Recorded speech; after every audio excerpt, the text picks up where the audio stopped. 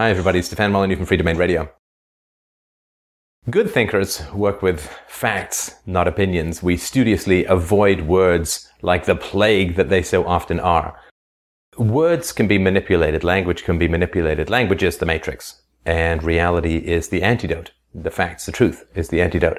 Which is why everybody who propagandizes you wants to draw you, ensnare you, or coercively pull you into their soft, corrosive, foggy matrix of caressing and strangling syllables. They pull you into a world of words, like country, like patriotism, like culture, like even to a large degree history as it's taught. And try and stay away from that. So, for instance, you've been told that a top cadre of politicians is working on the Eurozone crisis and they are working to solve it.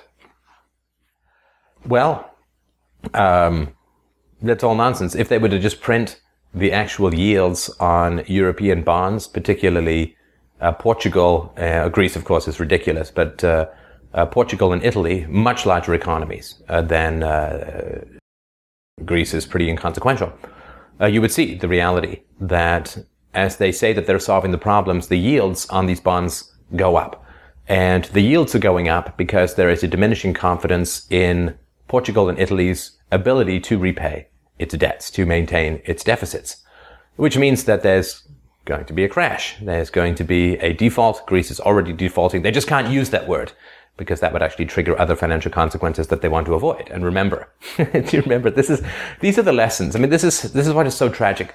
These are the lessons that we are teaching our young, that if you rob a bank, that's just terrible. That's just, oh my goodness, that's just wretched. That's horrible. You got to go to jail with lots of tattoos to get your brother out.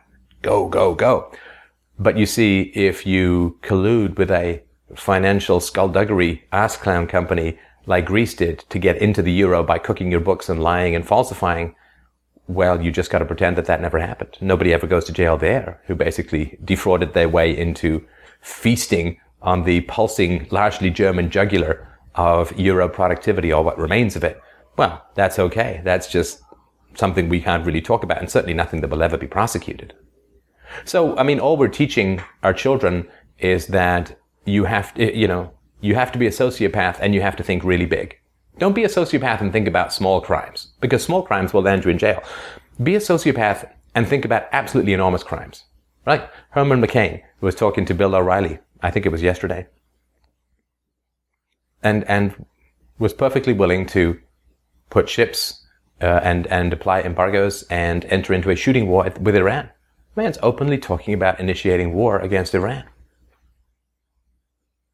I mean, be a big criminal. Be a big criminal that strides the world like a colossus, because small criminals get squashed, but big criminals rule the world. And that's what we're teaching children. We are inflating the ambitions of the coldest and hard-heartedest among us. But, and another thing that people have been sort of asking me about, and it's a perfectly fair question, is what do I think is going to happen to all of the people who are on fixed incomes, who are elderly, who are poor, who have grown up dependent upon the welfare state and so on when the shite hits the fan of statism? Well, if you ever really want to get out of the matrix of society, it's actually very, very easy. And I strongly suggest that you do it. It's the only lifeboat there is. But all you have to do is, it's very simple, and this is all I've ever done, is I listened to the moral instructions that I was given when I was a child. By my parents, by my extended family, by my priests, by my politicians, by a wide variety of teachers. All I did was listen. And I remember that I listened, and I remember what those moral instructions were. And I've got a podcast, if you're interested, that morality basically is synonymous with memory. You can look for it on the website at freedomainradio.com if you like. It's a good podcast, I think. But all I did was listen. And so when I was a kid, if I didn't study for a test that I knew was coming, I didn't get an extension. I just got an F. And if I didn't pass enough grades when I was a kid, I would be held back a year. And so basically, I would have to spend a year of my life again in the brain-squeezing sardine can of airless, claustrophobic propaganda we call government schools. Those were the rules. There really weren't any exceptions. If I didn't bring the money for a school trip, and I grew up absolutely dirt poor and often didn't have the money for that. If I didn't bring the money for a school trip, well, I didn't go on the school trip. But there were consequences. And these were consequences to things that I didn't even have a lot of control over. I didn't have a lot of control over whether my mom had the money for school trips.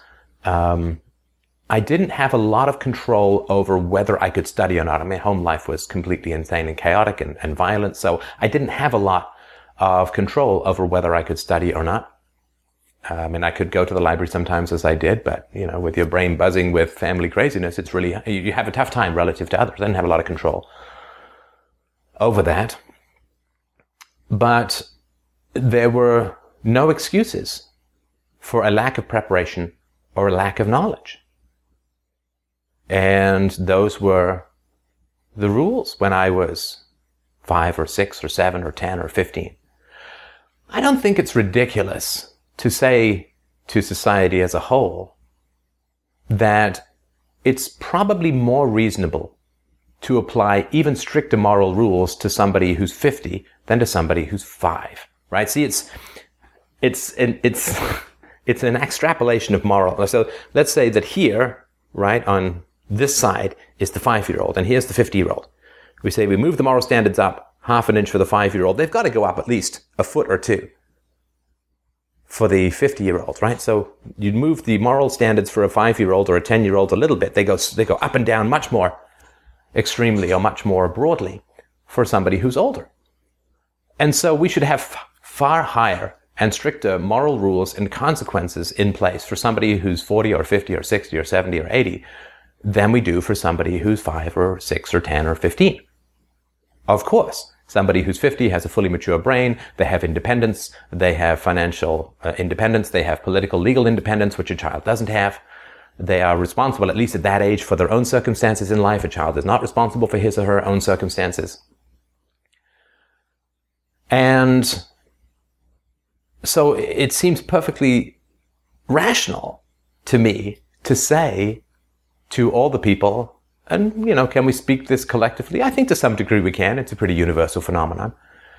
So the people who lectured me when I was a kid and said that there are negative consequences for not being prepared, for failing, for not studying, for not getting ready, for not doing the work that needs to be done, there are negative consequences to that. And those negative consequences are severe.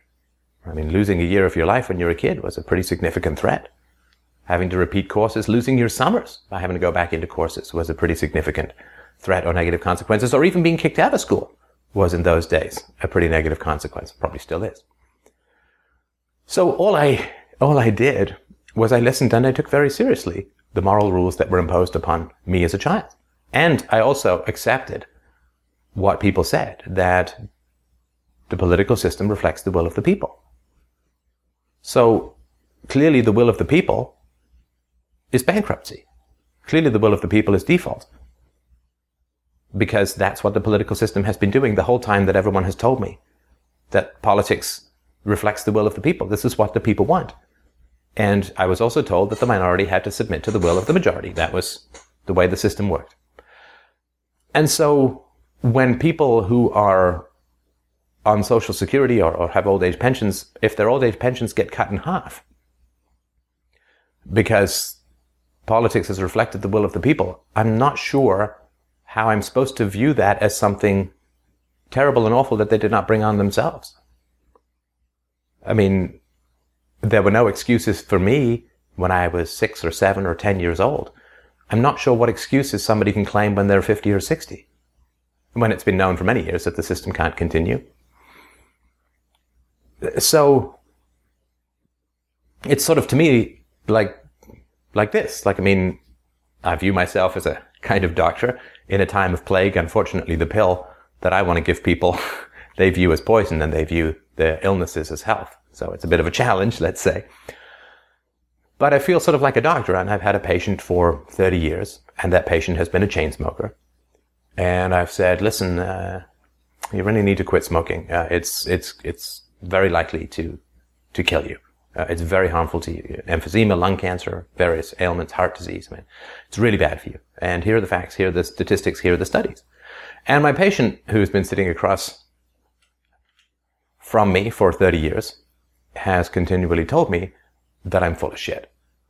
That I'm just anti-cigarette. I hate R.J. Reynolds. I hate cigarette companies. I'm irrational. I'm skewing the data. I have some weird thing emotionally that I haven't processed, that I'm just bizarre, that I want to just throw tobacco workers and tobacco farmers out of a job, that I hate all of those people, and all of this nonsense and insults and calumny has been invented and thrown at me. And I have, I think relatively patiently, sometimes passionately, continued to say to this patient, here are the facts, here are the studies, here are the statistics, here is the reality, that smoking is going to make you, most likely, very, very sick. In fact, it may even kill you. And again, I've been sort of mocked and attacked and ridiculed and all of that. A fearmonger, a tinfoil hat conspiracy theorist, somebody who doesn't care about the poor, and somebody who hates the state for irrational reasons, and somebody who just bashes anyone who tries to get anything done in the political, we've all heard this. We don't have to sort of go into it over and over. And it's not like you want to be right as the doctor when you say to your patient, smoking may kill you. You don't want to be right. You'd rather be wrong. But then the terrible shadow shows up on the lung in the x-ray, and terminal lung cancer has infested the man's lungs. It's not like you don't feel some pity for the man, but you feel sorrow. I do feel genuine sorrow. There's a kind of black comedy in all of it. I feel a genuine sorrow for the people who are going to, through their lack of listening, through their emotional reactiveness, through their childishness, and that really is an insult to children, through their defensiveness, through their inability to deal with reality, their hostility to reality and to those who are talking about reality. You feel a kind of pity for them. I feel a kind of pity for them. But I have accepted that they know and that they accept that we all have to accept the consequences of our decisions in life. If I had to accept them when I was 6, people have to accept them when they're 60. They have to. Because that's what they taught me when I was 6, and I get it. I got it. I understood. I accepted that when I was a child, and I began to, and as much as I could, took responsibility for my actions, and I think that's been a large part of the degree of success that I've had in life. But I accepted that. Said, no excuses. You're responsible for the effects of your actions. And so, particularly over the past 20 years, or you could say 15, there's been huge amounts of information available from the libertarian perspective on the world crisis and the current problems in the system. And people have avoided them. 7 million copies of Atlas Shrugged sold. It's a lot of copies. Everyone's met an objectivist at one time or another, or seen the name, or has seen the arguments. And so people have rejected them. Like the guy who continues to chain smoke. He's rejected the advice of his doctor. And society, through deficit financing, through fiat currency, through increasing state control, has taken the short-term hit of avoiding conflict so often at the expense of children, as is the case with the public sector teachers union. But we have avoided conflict, and we have avoided the reality of our direction. And so when the tumor shows up, and the person continues to deny that there's a tumor, it's kind of funny. It's very sad. It's very tragic. And the reality is, though, that we all have to live with the consequences of our actions. And the grave danger of the person who's been warned for years about cancer, who continues to smoke, is that by not learning himself, he cannot change either his own future, because this is still curable. But most importantly, he is continuing to act as an advertisement for the inconsequentiality of one's decisions to everyone else, thus blowing smoke in their system too.